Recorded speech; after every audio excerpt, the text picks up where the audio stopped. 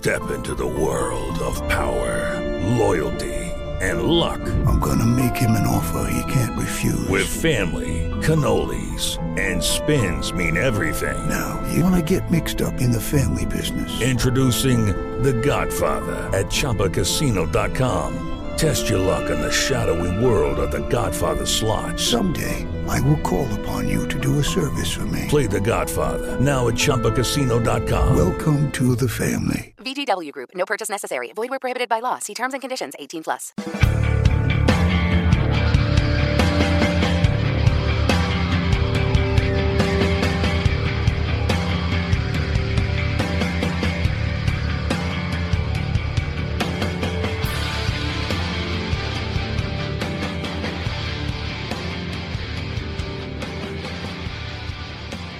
Combat sports fans, it's time for Strong Style, Impact Media's weekly dive off the top rope into the world of mixed martial arts and professional wrestling. I am your host, Jeremy the Impact York.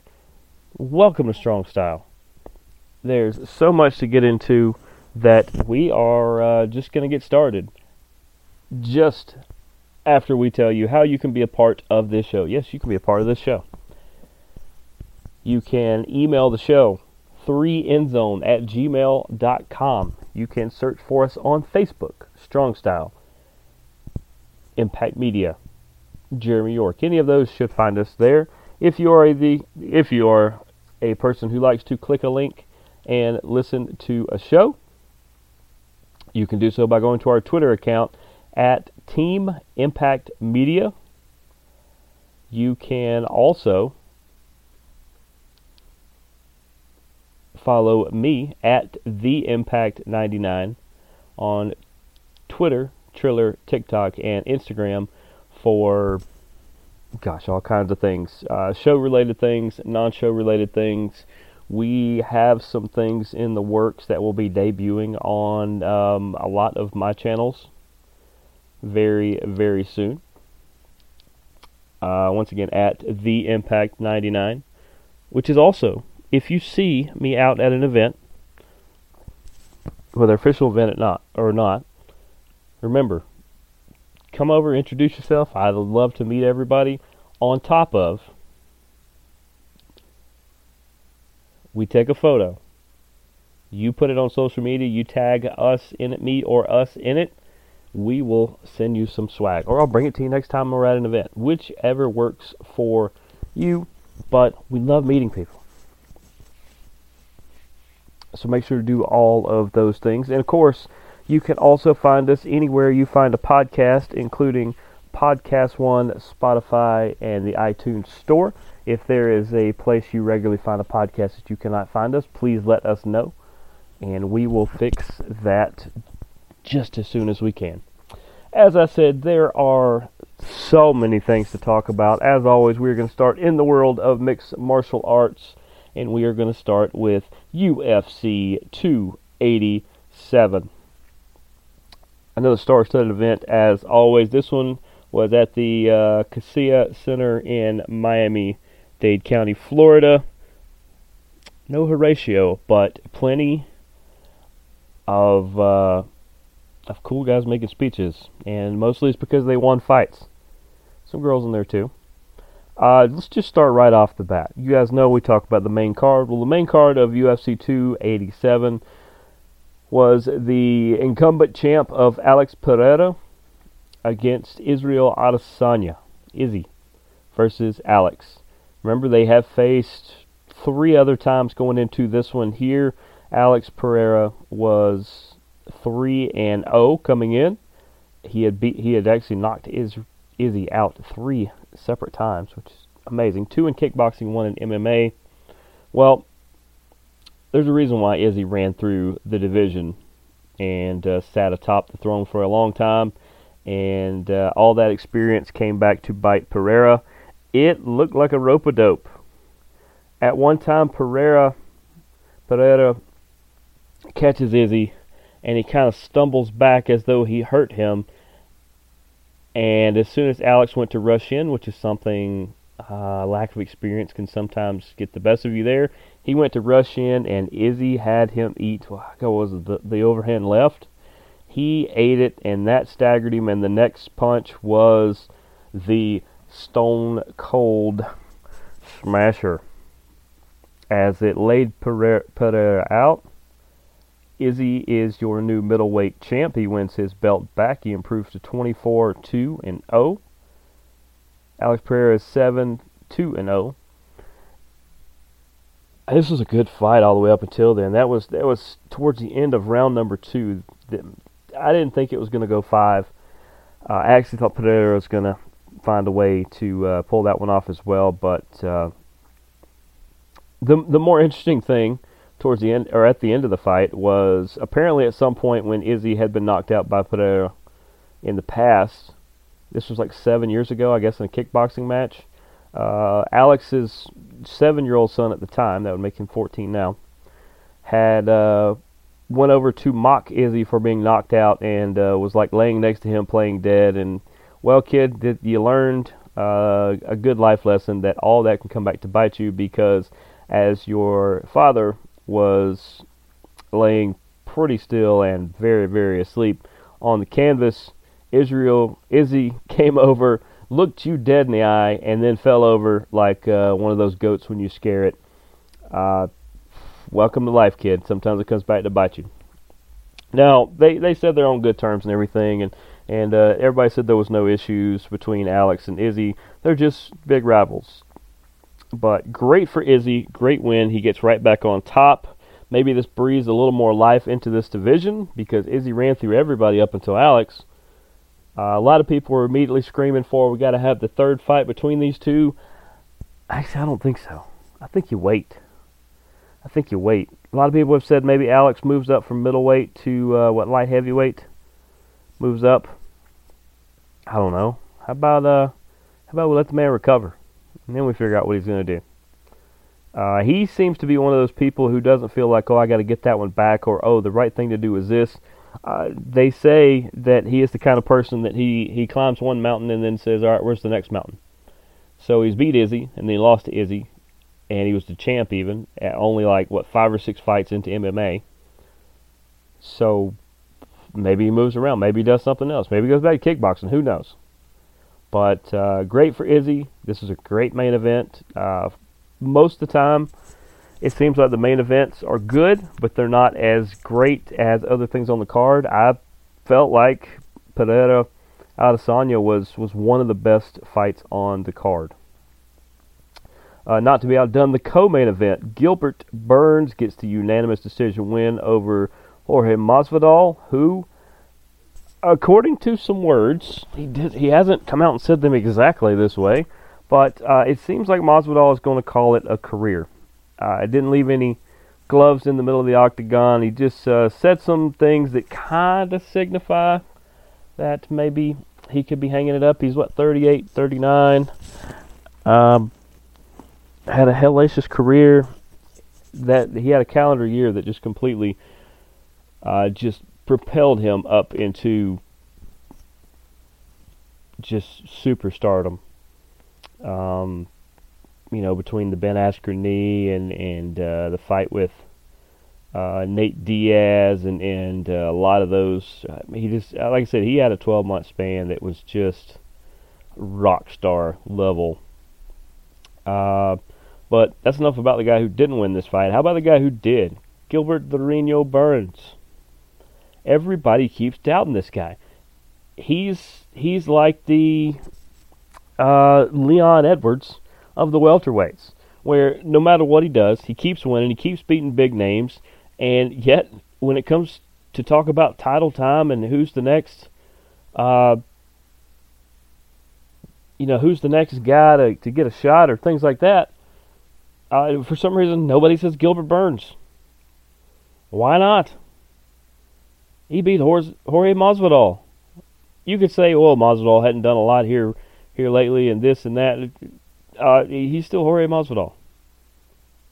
It's different if you said like a GSP who hadn't fought in years. But if this is GSP at the end of his career and you got to win over him, hey, that's still GSP. This is Jorge Masvidal. Gilbert Burns is already a great accredited fighter. He beats a big-time name, a big-time draw.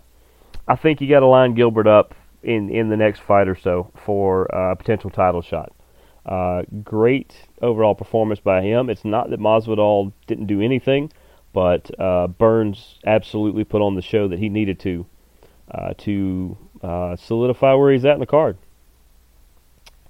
Before that one, Rob Font and Adrian Yanez lined it up. This was supposed to be the Adrian Yanez coming out party, or Rob Font using his veteran experience to show the young up-and-comers that you're not taking his spot so easily. It ended up being the latter, as Rob Font gets the TKO victory over Adrian Yanez. It was you can't call it a hammer because that's a different kind of punch. It was just a smash that took Adrian right out of the fight. Once again, here it is that I heard this I heard this from a couple of the other analysts and things too, but I was thinking the same thing, is that I always go into these fights, and I'm probably going to do it later in a prediction. I always go into these fights thinking, Rob Font, the veteran, he's really good, and, he's kind of like a gatekeeper. If the young guy can get past him, you got to consider him a big top contender. I'm going to go with the up-and-comer, man, because I really want to see. Oh, that's fine. But every time I doubt the veteran just smokes the young guy, and that's what happened here. This was 3 minutes into round number one that Rob Font just, now, in the first couple minutes, they both ate some shots from each other to where you thought Yanez had a little bit of an advantage, and then Rob Font took over. And when he took over, it was all over. Great win by Rob Font. We move on to Kevin Holland versus Santiago Ponzinibbio. This one almost made it all 3 rounds. With just a couple minutes left, Kevin Holland finds that he had a smash of his own and ends Ponzinibbio's night with the TKO. This is another one. Everybody, it's fun to say Santiago Ponzinibbio. Everybody just assumes, Kevin Holland's that great veteran guy and gatekeeper and all. Same things we said about Rob Font. And we're like, we definitely want Santiago Ponzinibbio to win. I want nothing personal, Kevin Holland, but it's more fun to say his name. And so a lot of us jumped on the Santiago Ponzinibbio train. Yes, I'm saying his name as many times as possible. And guess what? We're wrong. Kevin Holland, fantastic finish. Ponzinibbio had a great performance up until that moment. Honestly, outside of winning, that's about the best loss you can have, except for being knocked almost unconscious. Just exceptional performance by both. Great for Kevin Holland for getting the win. Now, also, I think this was the opener on the main card as Raul Rosas Jr. took on Christian Rodriguez. Rosas Jr. is 18 years old. You guys know this. Rodriguez is like 24, 25. Normally, age may not mean that much, but we go back. This is the same thing I've been saying the last couple fights. Everybody sees the big, shiny new toy, and Rosas is a tremendous fighter. He's only 18 years old. This is his 8th fight. He does some just fantastic things. He was on the Dana White Contender Series, or Challenge Series, or what? I think he's the Contender Series, right? They all have their own series. It's confusing. But, man, kid's really got something, man. He's really, he's going to go against a guy similar skill set and everything in Rodriguez, and he should be able to pick up the victory there. And, yeah. Somebody forgot to tell Christian Rodriguez he was supposed to lose, because he gets a unanimous decision win. He very much won the fight. We'll put it that way. He very much won the fight. And, Rosas looked pretty good, but he also looked gassed, as it looked like he was chasing the finish early on. And you got to know how to expend that energy over potential 3 rounds. Now, if you get a chance here and there, but you can't chase a submission for a minute and a half to 2 minutes. You can't, unless you are 1,000% sure you're going to get it, and that's hard to do because 100 is the most percent you can actually put into something. Unless you're 100% sure, you can't go chasing a big finish like that because you expend all your energy and then you are just out on your feet for the rest of the fight. Rosas, with this loss, will learn a lot.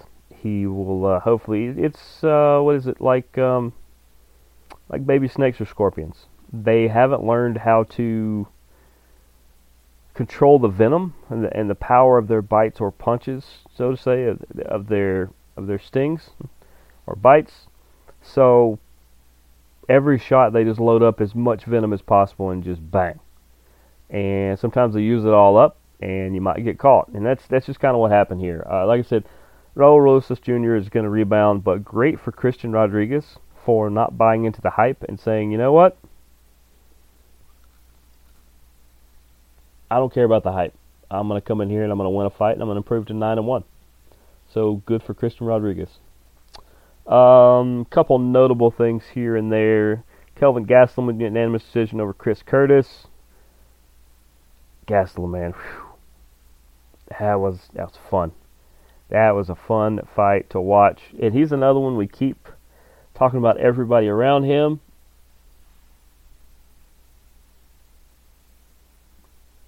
And we keep forgetting about Kelvin Gastelum. Dude can fight. Chris Curtis can too, but Gastelum, he won that fight. He gets a unanimous decision win. Luana Pinheiro gets a split decision win over Michelle Waterson-Gomez. Waterson-Gomez was not too excited to hear these scores at the end. I mean, she lost. We get it.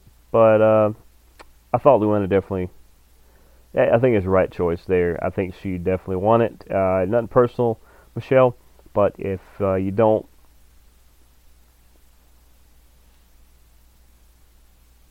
if you don't like what the judges think, then keep it out of their hands. That's the easiest way to say that. Joe Pyfer with the TKO of Gerald Meerschaert. He gave Gerald such a shot that Gerald just basically covered up, and the look in his eye was that he no longer wanted to be in that fight. He did not want to take another shot from Joe Pyfer. Pyfer said, hey, keep putting them in front of me. I'll keep knocking them down. Keep giving me the bigger opponents. And I think you should do that. Step him up a little bit. Put another one in front of him. He might be the next big prospect. But Meerschaert, he's still got many, many more years in front of him. He just got caught in this one, and he was lucky that he didn't get knocked completely out because it was a heck of a shot that initially took him down, and then Pyfer just stayed on top of him. Lupi Godinez with the split decision win over Cynthia Calvillo, who unfortunately got let go from the UFC. Now, she's been bounced around to different camps, and that kind of stuff happens, but she needs to settle in. Whether she goes to the maybe the PFL might be an option for her. I don't know. With being a strawweight, I don't know what all they're wanting to get into next year. You've got Invicta. You've got other big places that you could potentially go and kind of regroup, find the training that works for you. And I mean, she's only 9-6-1. That's not terrible at all. But Cynthia needs to regroup. Lupi had a great couple rounds in this one and takes the split decision in that one. And Sam Hughes with a unanimous decision over Jacqueline Amorium. Good performance by Sam. Sam Hughes improves to 8-5-0. She's one you're going to have to watch too. Now, this leads us to this week. This week, UFC Fight Night is Max Holloway versus Arnold Allen. It looks like it is, the main card is all on ESPN, and the rest of the card, the prelims, are all on ESPN Plus. I think you can watch the whole thing on ESPN Plus if you want to do so. It is this Saturday. Do we know start times yet? We do. Prelims will start at 5:30 p.m. on ESPN Plus, and then the main card on ESPN and ESPN Plus at 8:30. This is from the T-Mobile Center in Kansas City, Missouri, and we're right back in the same debate. What debate is that? Well, you've got the veteran, the very highly skilled veteran in Max Holloway, against the kind of up-and-coming prospect, even though he's had 20 fights, in Arnold Allen. He's the fresh face. Everybody's like, oh, he's the next guy up. Well, somebody forgot to tell Max Holloway that he's supposed to step aside.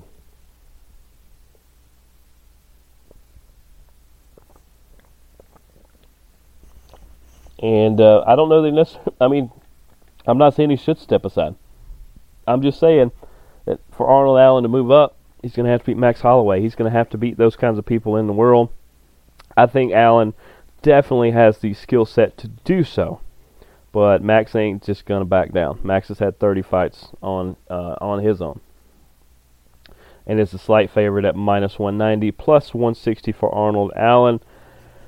I'll be honest, I would really like Arnold Allen to win this, really would. But my actual pick is going to be Max Holloway, because I just, I keep getting burned by these veterans. I think Max is going to find a way to win this fight, and he's going to just, Arnold Allen's going to have to go a different path. He's not going to be able to go through Max Holloway. I think Max is going to win. I don't know that it goes 5 rounds. It could. If it is, it'll be a monster slugfest. If it doesn't, then it may go 3 rounds. But I'm taking Max Holloway. I'm going with the veteran. Co-main event. Just kind of ran out of things to say there. Pretty much said it, hopefully. The co-main event, Edson Barboza versus Billy Quarantillo, otherwise known as Billy Q. Edson Barboza, here we go again. We've got the big veteran. Billy Q is, he's had 21 fights. Let's put it this way. Edson Barboza has one more career professional win than Billy Q has total fights. Total fights for Billy Q is 21. Total wins for Edson Barboza on the pro ranks is 22. That's crazy. He's 22-11-0 against 17-4-0. I'm going to do the opposite from what I did last time. I think Billy Q has the edge in this featherweight bout. He is the slight favorite at minus 180 to plus 155 for Edson Barboza. I very much expect Edson Barboza to win this fight. Make me look crazy as usual. But I'm going to take Billy Q. I think he is going to find a way to probably get a decision win over Barboza, and that should be a fantastic fight in the featherweight division. Also on the main card, we're going to get Dustin Jacoby, a minus 150 favorite, against Azamat Murzakanov. I was trying to flip letters around. That's not how it worked. Azamat Murzakanov, who is a plus 125. These two light heavyweights, you think they're going to want to keep it on the feet for a while, but Azamat is probably going to want to take this to the ground if he can. And I actually think Murzakanov has the slight advantage, so give me the dog in that one. Not because he's undefeated. I just have a feeling Azamat is going to find a way to end this fight earlier than the time allows. Tanner Boser versus Ion Cutelaba. Talk about two fun names to say. Two more light heavyweights. The light heavyweights are being featured in this card, if you guys did not know. And the featherweights as well. It's also a way to kind of back up main events, is to have extra fighters on the card like that. But this should be pretty good. These two are going to want to stand and just trade blows back and forth and just kind of keep smashing into each other and see who comes out the other side.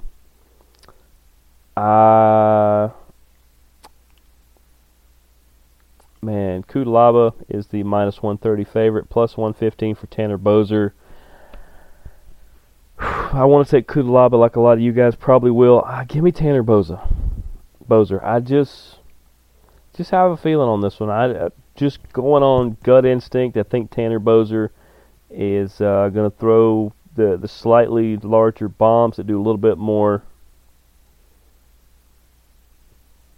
Just do a little bit more damage to Kudalaba.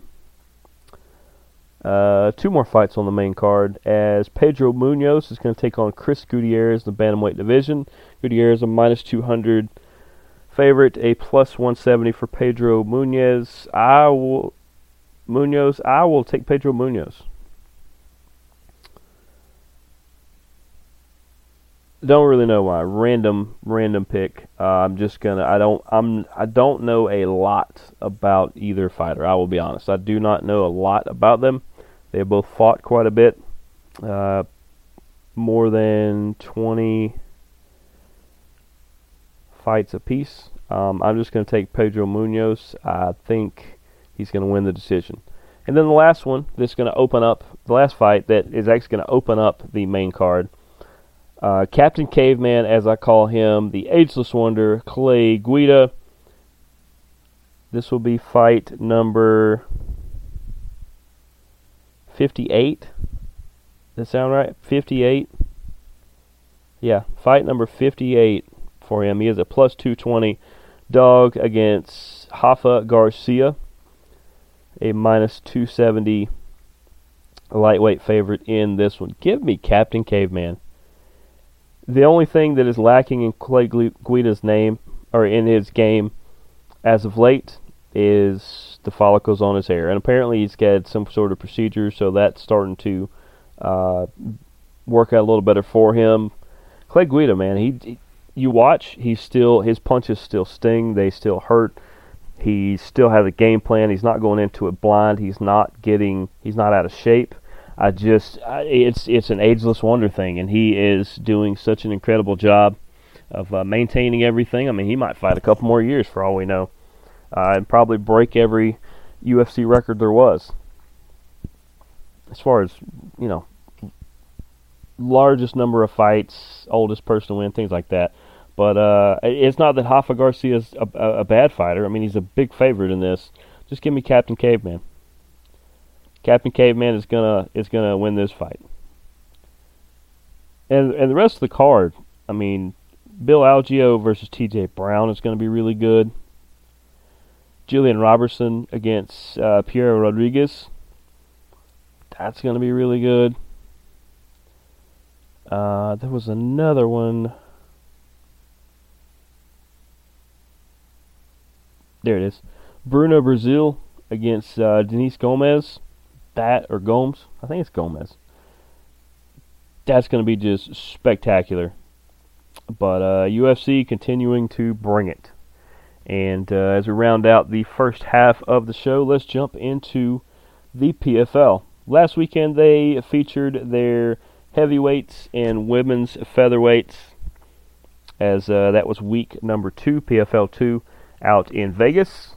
They will be in Atlanta coming up very, very soon in June. No exact confirmation yet, but hoping to be down there for all 3 events, again like we were last year, because we've got some other things in the works for those fight nights I think you guys are going to enjoy and be really, really fun. Let's talk PFL 2. Of course, the main event was Larissa Pacheco, the reigning, defending, undisputed women's featherweight champ from last season, took on you kind of have to call her a veteran of the sport as well, as she took on Julia Budd. And this thing ends up going to decision. Budd didn't necessarily like the decision, probably because she lost, and it was a close fight. Larissa Pacheco definitely did enough to win. She controlled more of the action. She had more top position, more controlling. She was doing more damage. Good fight, though. Good fight. It was a solid main event. In the men's heavyweight and in the co-main event, Bruno Capoloza took on Matthias Scheifel. This was the 3rd or 4th time in the PFL that these guys have thrown down, and this time Bruno was able to get back in the win column, as I think Mateus has won the last two. He may have just won the last one, but it was in the playoffs, I believe. Man, these two cinder block hands, just as I said. It comes down to the TKO victory from Capoloza.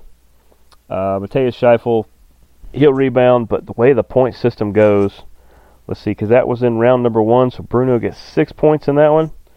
Oof. That's a big one. In one that I called, I need to go back and listen to the tape, but in one that I was definitely, I try to keep rooting interest out of it, but I just had a feeling about this fight. I've seen a lot of off-season training from both, and Aspen Ladd took on Alina Kolesnik. This came down to a majority decision where Alina Kolesnik gets 2 giant points for winning the decision there. She would normally get 3, but she missed weight, and in the process of missing weight, she gets docked a point for winning there. She could have actually had -1, so I guess +2 is even better.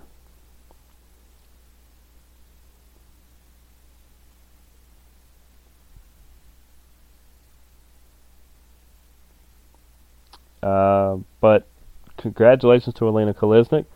She looked really good. This was one of the best overall solid fights and performances that I have seen from her. I saw her fight a couple times last year. I went back and watched other fights.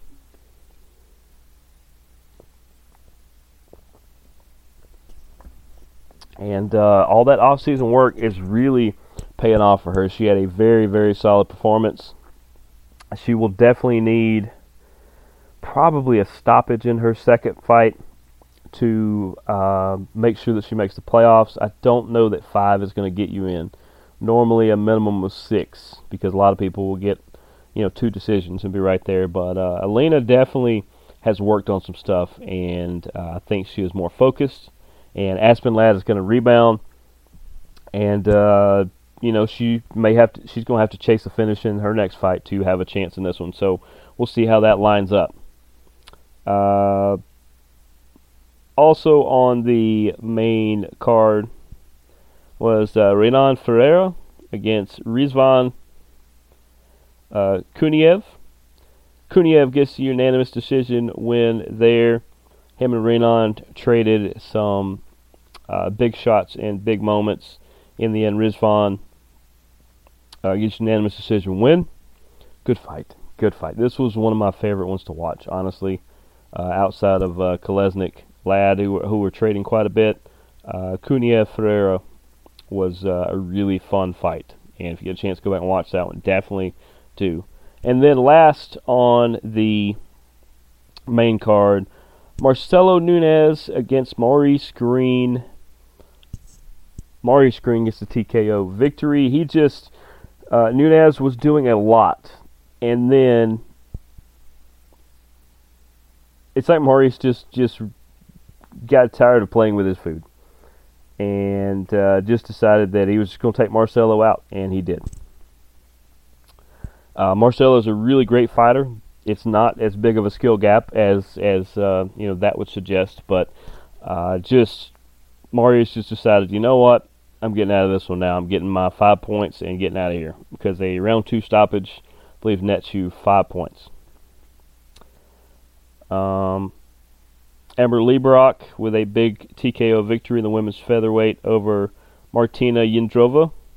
And Jindrova, she was one. I don't remember if she made the playoffs last year, but she had a big win in Atlanta. She's a really, really solid fighter, really, really good, but Amber Liebrock did not care. She dropped her and ended that fight in the first round for 6 big points. And another big TKO victory for Marina Maknatkina. Or Magnatkina.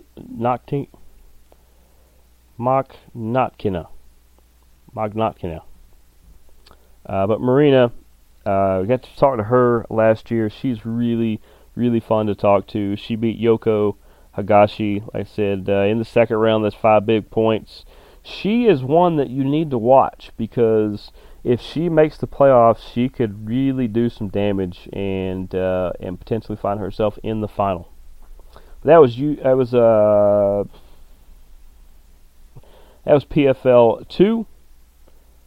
PFL 3, of course, is coming up this weekend, the third time that they will be in Las Vegas before taking about a month break and being right here in Atlanta. This one is the welterweights and lightweights, and the main event is Sadabu Sai, who is the reigning, defending, undisputed welterweight champ, against Jara Al-Salawi. Al-Salawi is no slouch, and he's going to give Sadabu a big run, but I feel like Sadabu likes to use his size and his range, and I will actually take Sadabu to get that victory there. I mean, he had some really, really good moments last year that put him into the playoffs, and then he had 2 great performances and won. That's what you need to do. In the co-main event, Magomed Karamov is going to take on Ben Eagley, as the welterweights are going to throw down there. Magomed Karamov, I think he was one of the ones last year that I think had visa problems towards the end, and so he had to pull out of his last fights or so, because I think he was potentially headed to the playoffs. I think maybe I'm getting Umlatov mixed up with that, because there's a Magomed Umlatov that is he fighting on this card? He is. He is opening the card. Wow, Delano Taylor and Magomed Umlatov are opening. This whole thing is going to be on ESPN and ESPN Plus, but that, wow, it's just that loaded. Just that loaded. That is crazy. But I'm going to take Magomed Karamov in that one. I think he's going to control more of the fight, and I think he's going to do more damage than Ben Eagley. Raush Monfio is going to take on Alexander Martinez. Now, Martinez had some big performances and really surprised some people last year, and he was also fun to talk to. These two lightweights, they're going to want to dance around a little bit to feel each other out, and as soon as they do that, they're gonna be in there just laying it down. And when I say laying it down, they are going to be trading strikes, and they'll both kind of be chasing a finish. We'll see who ends up in the better position with that, because I think they both have the opportunity to end this fight early, mainly submission-wise, I believe. But we will see how that one plays out. I will take Alexander Martinez in that one.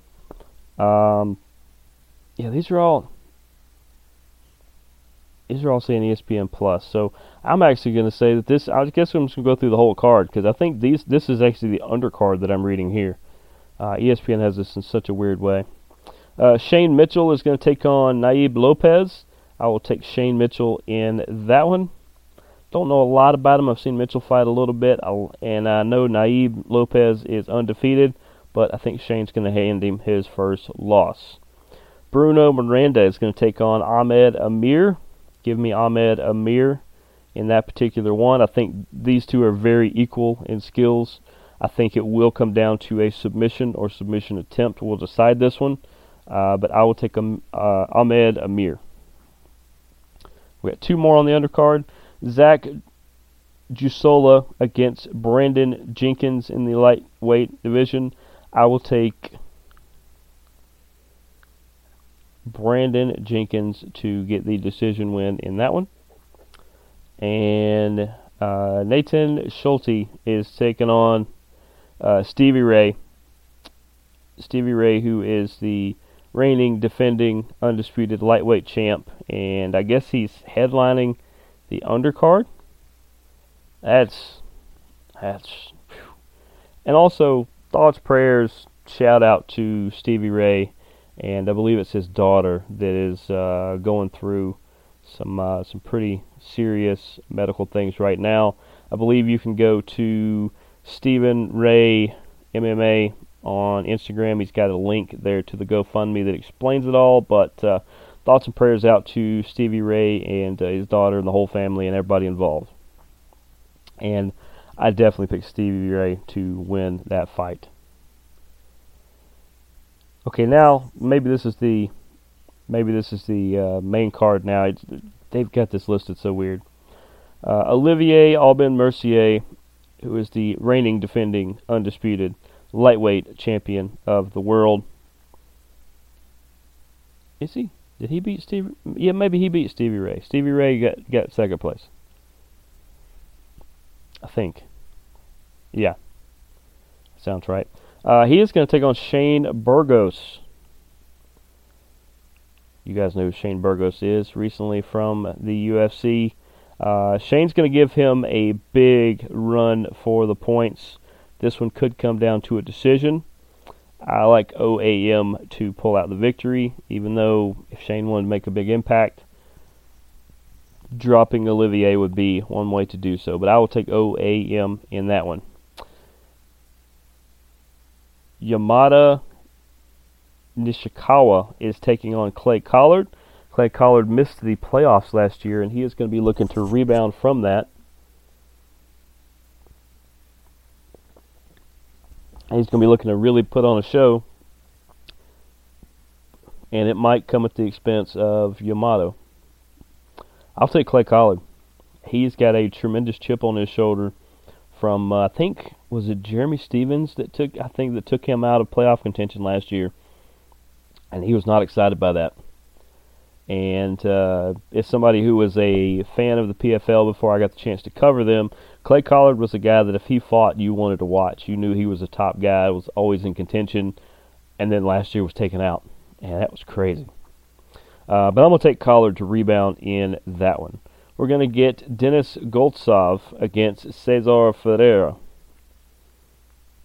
I like Goltsov. Saw him fight up close. He is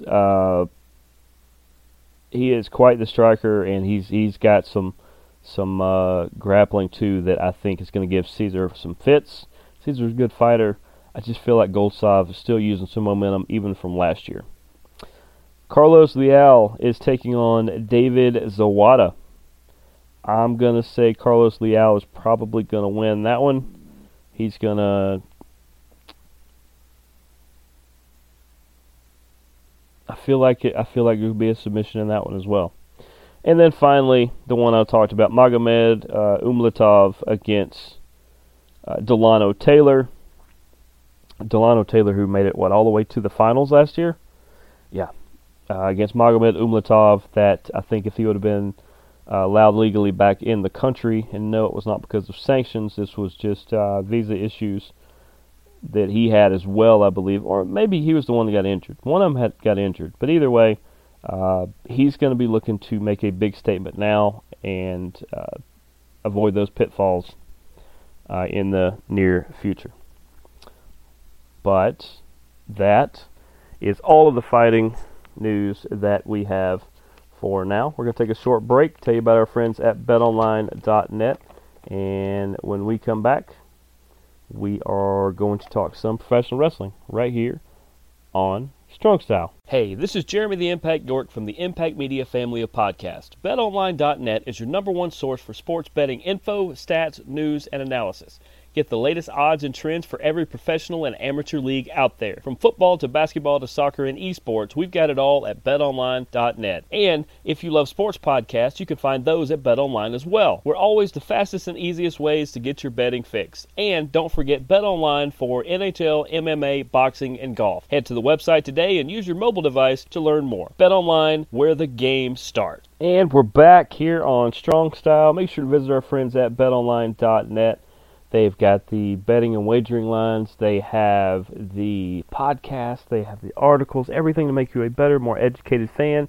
Whether you wager on games or not, whether you're legally allowed to or not, it's totally cool to just go there And let them know Impact Media sent you. They love to hear that, and we love to hear from them that you told them that. First part of the show that ran really long, we talked a lot of PFL and UFC as they are just smashing it. I'm trying to change my vocabulary up, not use the same thing. They are doing incredibly well and riding high right now. Bellator is as well, but their next event is not till next Friday, I believe, a week from tomorrow. All three of them, man. MMA is running so hot right now. But if you missed any of that discussion, you can go back and check it out in the first part of the show. Before we get into the world of professional wrestling, I do know that Jake Paul versus Nate Diaz in a 8-round boxing match is set for Dallas, Texas on Saturday, August the 5th. That will be on DAZN pay-per-view, among a lot of other places. 8 rounds at 185 pounds. It is a pro boxing bout, and according to Ariel Helwani, who I trust with information, and you guys should too, he says it's a done deal. So, that's going to be a lot of fun. Can't wait for that one. We'll have more as it gets closer to it, obviously. So let's jump into the world of professional wrestling. Let's start with the WWE and Monday Night Raw. As the main thing that happened on Raw as far as the big guys were concerned was that Roman Reigns and Solo Sikoa were going to take on Cody and Brock Lesnar in a tag match at the end of Raw that was set up by the beginning of Raw, and instead Lesnar completely ran through Cody. Now we know as far as title shots go, Lesnar cannot get another one as long as Roman is champ, but he decided to run through Cody instead, which is fine because I don't want to see Roman Cody 2 for a little bit. Lesnar Cody would be great because if Cody pulls off the victory there, that will propel him into a bigger status, and I think that is something that they are ultimately moving towards. Then that brings up the thing of who is Roman's next competitor. Well, Kevin Owens, Sami Zayn become immediate interests, although I think they'll trot somebody else out there first. Bobby Lashley would be a good one, actually. But I think when it comes down to somebody who can actually beat Roman and somebody who makes the most sense of being the one to do it, I don't think it's Cody. I don't think it's definitely not Brock. I don't think it's Bobby. Bobby Lashley would be a good one. I actually think either Seth Rollins or, because they used to be in the Shield together, that would make a lot of sense if Seth is the one to take down Roman, or Sami Zayn. I think it goes Seth, Sami, and then KO, and that's probably the best. That's probably the best things that they're going to try to put together. Bad Bunny is apparently hosting Backlash, that I believe is in Puerto Rico, if I'm not mistaken. Bad Bunny, we were just talking about him earlier, me and some friends of mine, and I started just by talking about Bad Bunny songs that I was listening to on the radio, and it turned into a wrestling discussion. So hopefully we get to see Bad Bunny wrestle again. He is actually a pretty good competitor.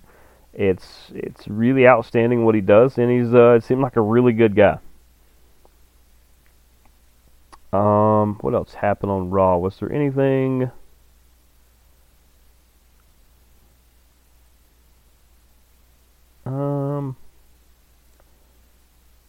Liv Morgan and Raquel Rodriguez did win a match against Dakota and Io that gave them a title shot for the tag titles that they will have on Monday, or that they had this past Monday. For those of you who are new to the show, I do not watch any of the professional wrestling before I talk about it on the show, so I have seen zero of it this week. We will be changing that as soon as I'm done with the show today. But I wish Raquel and Liv the best in taking on Lita and Becky Lynch. And yeah, I don't know, it's nice to see Trish and Lita back, but to give them titles or to have, I don't know, I felt like it just wasted time. You could have had Becky team with a lot of other people if you just wanted to give her a belt. Let's move to SmackDown. We got to see the Brawling Brutes versus Imperium. The Brutes end up with the win there. It's nice to get the Brutes a win here and there, because we've seen Walter take out Drew McIntyre. We've seen him take out Sheamus, and he took out Sheamus and Drew in the same thing. And not Walter. That's what he used to be. Now he's Gunther. And they eventually want to fast track him to the top of the card. But I love these trios matches that they're doing. Now, thank goodness they're not doing a trios title, because it wouldn't work in WWE. They're not wired that way. But anything the Brutes and Imperium do, you should be watching. These are 6 individuals who understand how to perform.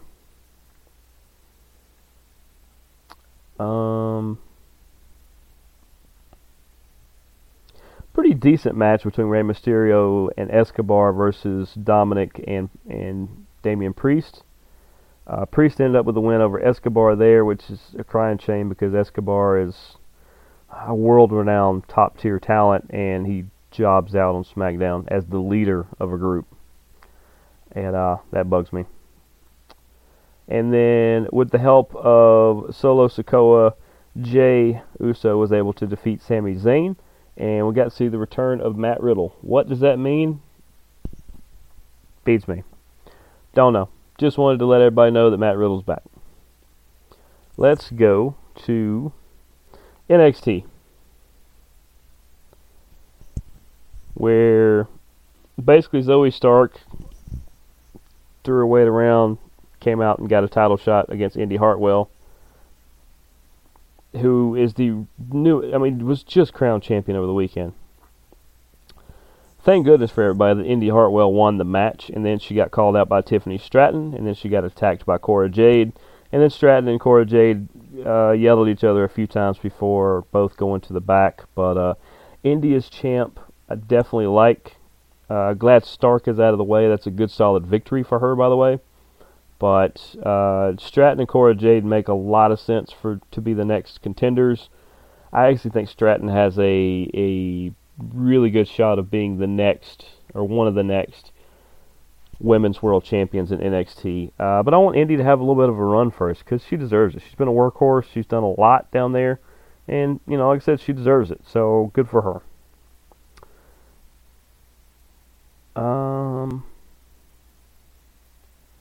None of that means much.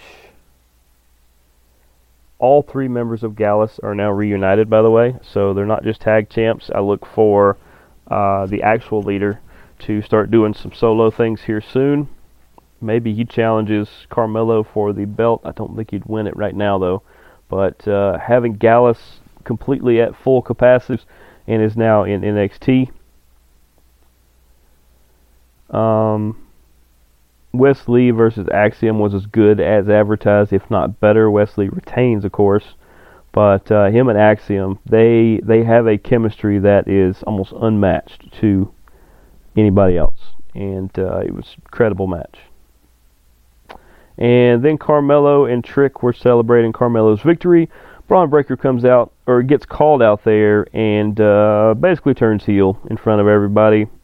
I mean, they were either going to turn him heel or move him up, so I guess they're going to turn him heel.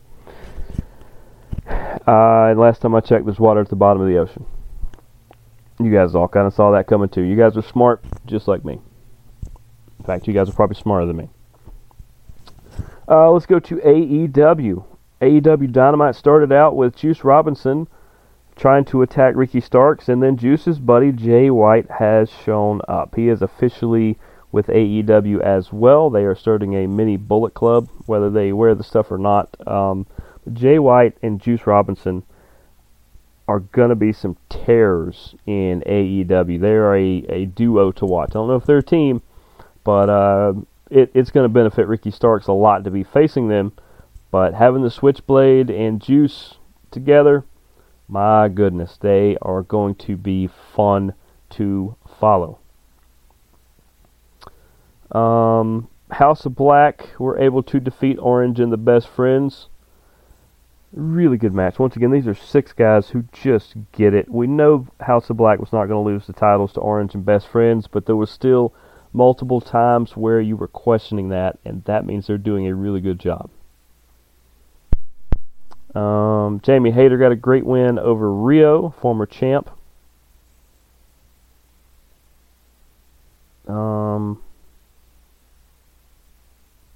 Sammy Guevara took on Commander, and Commander had a fantastic showing in the last couple of weeks. That's how he got the match with Guevara. Sammy Guevara is a guy to keep your eye on. You know, I say Jack Perry, I say Guevara, MJF, and Darby. Those are the cornerstones, which they are. But Guevara is on a little bit of a run, and I know that behind the scenes, the All Access, AEW All Access or whatever, that show is flipped me on. Now I kind of cheer for Sammy a little bit now that I know where he's coming from on some stuff. But big win for him over Commander, and Commander is the one who runs the ropes and does a lot of crazy stuff. Really good match though. Hook beat Ethan Page with the help of Matt Hardy. He didn't need it, but good win for Hook. Him versus Ethan is an interesting matchup.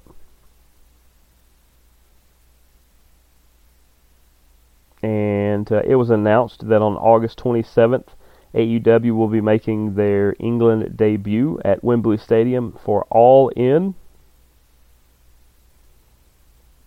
That's going to be a fantastic event. And it's going to be good to see AEW across the pond.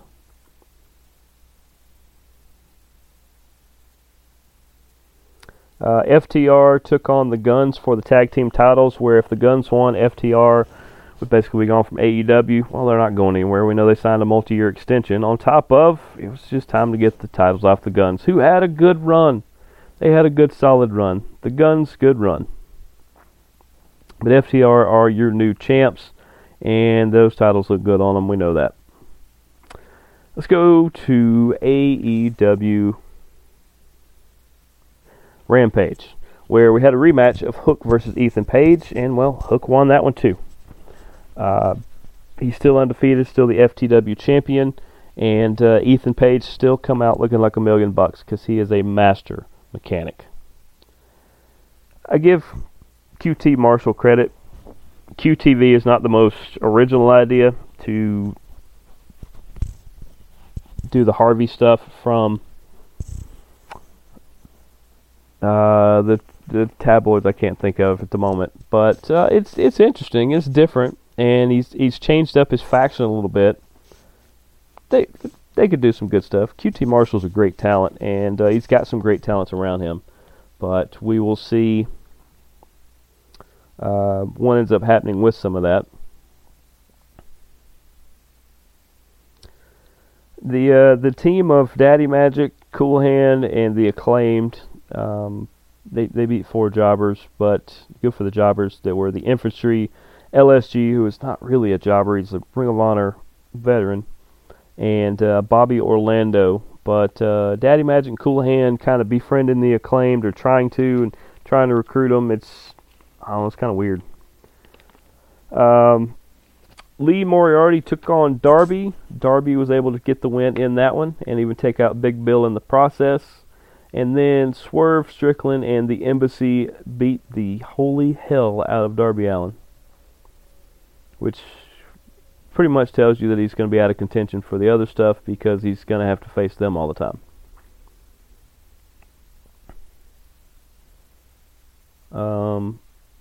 Julia Hart got a great win over Anna Jay. This was actually a really, really good match, and it was the main event for AEW, by the way. Julia did use the mist to do so, but that in her arsenal brings her game up a whole nother level. It's not a cheap way out like it is for most people. That mist has become a part of her, and I like it. I like it a lot. Anna Jay had a really, really solid match as well. I wanted to make sure about that one.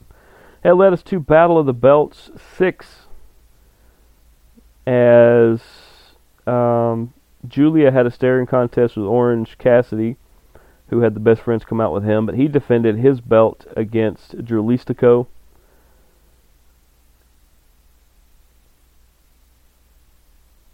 who also had LFI out there with him,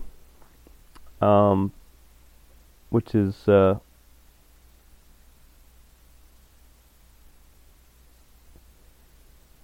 Roosh and Preston Vance, which they're a ridiculous trio. But Orange retains. The House of Black come out and make their presence known as well. The trios area of everything is going to really pick up very, very soon. It looks like Lethal and crew are trying to recruit Mark Briscoe. Don't quite know for what, but hey, somebody I follow on Instagram who is a good, solid, up-and-coming wrestling talent was featured, unfortunately, in a match against Jade Cargill. But hey, Billy Starks had some great moments against Jade Cargill, even though she come up a little short. Great on Billy. Go follow Billy Starks, by the way. That is Starks with a Z. And she's a great Instagram follower, and she's a real young talent. She's going to get a lot of opportunities here soon, and she actually did some really good things in the match with Jade. But definitely go check that. Of course, Taya come down to ruin Jade's parade, which is nothing new about that. It was funny though.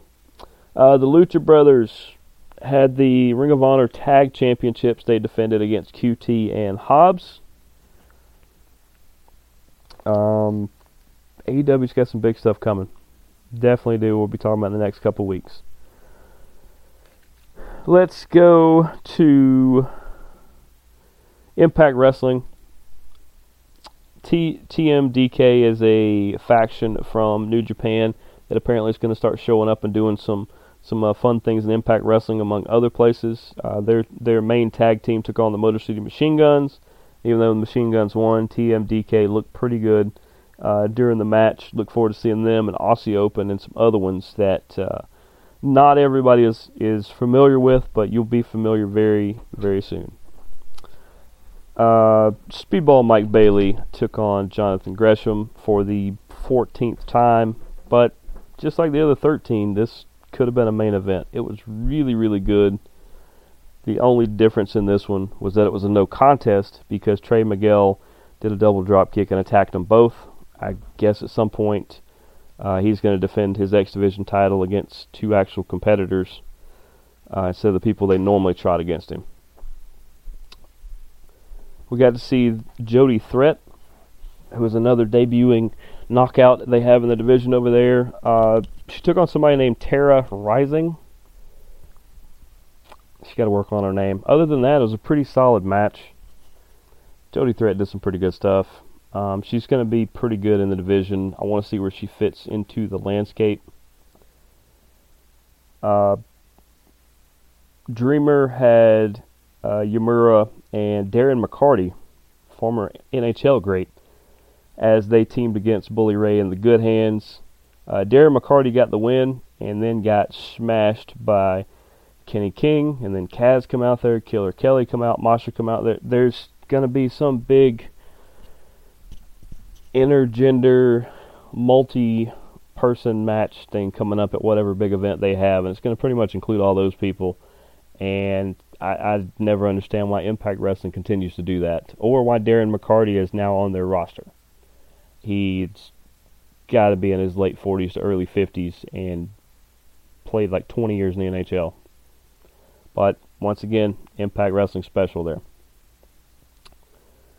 Eddie defeated PCO with the help of Alicia Edwards, of course.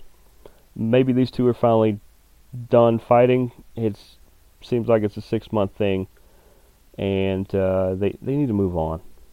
They just need to move on. Eddie's finally won against PCO, even though he got chased afterwards. But other than that, the show ended where Josh Alexander vacated his belt because of the injury he has. Looks like it's going to be Macklin and Kushida to face off for that title. I don't know why Steve Macklin is not the champion there, but more than likely give it Kushida because it just seems like the most opposite thing to do. That leaves us to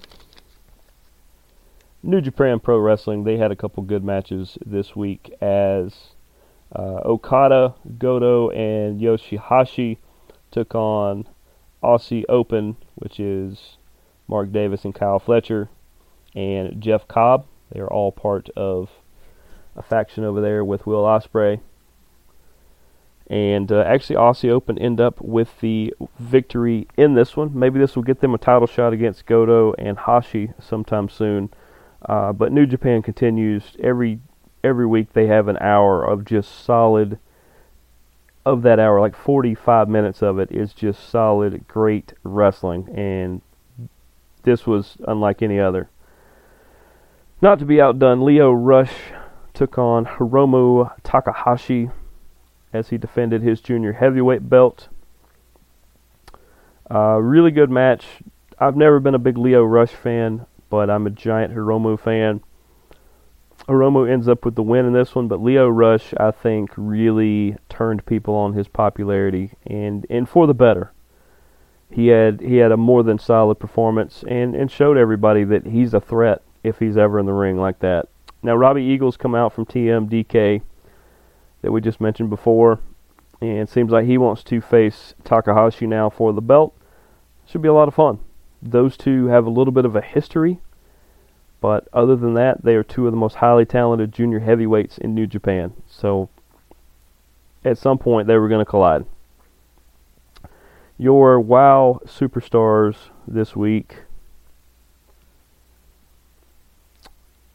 Let's see. Reina Del Rey had a pretty good showing, but I think in the end it come down to Coach Campanelli and Randy Rara, who may not have the world's best names, but they definitely are some of the best talents on their roster, and I kind of anticipate the two of them moving on probably after this WoW season to maybe NXT, maybe they could even move to Impact Wrestling. I think they could do a lot of good stuff there. And I think that pretty much wraps up all the action from this week. So a shout out to all you amazing people that allow me to come on each and every week and talk MMA and pro wrestling.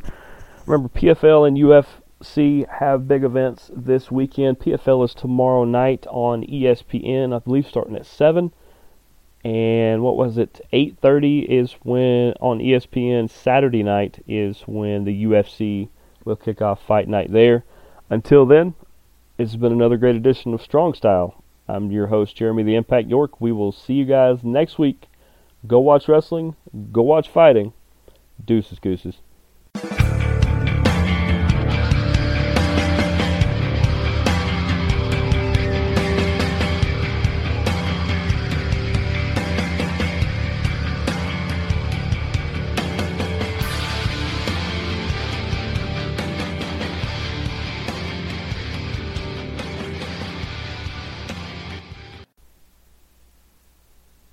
With Lucky Land Slots, you can get lucky just about anywhere. Dearly beloved, we are gathered here today to... Has anyone seen the bride and groom?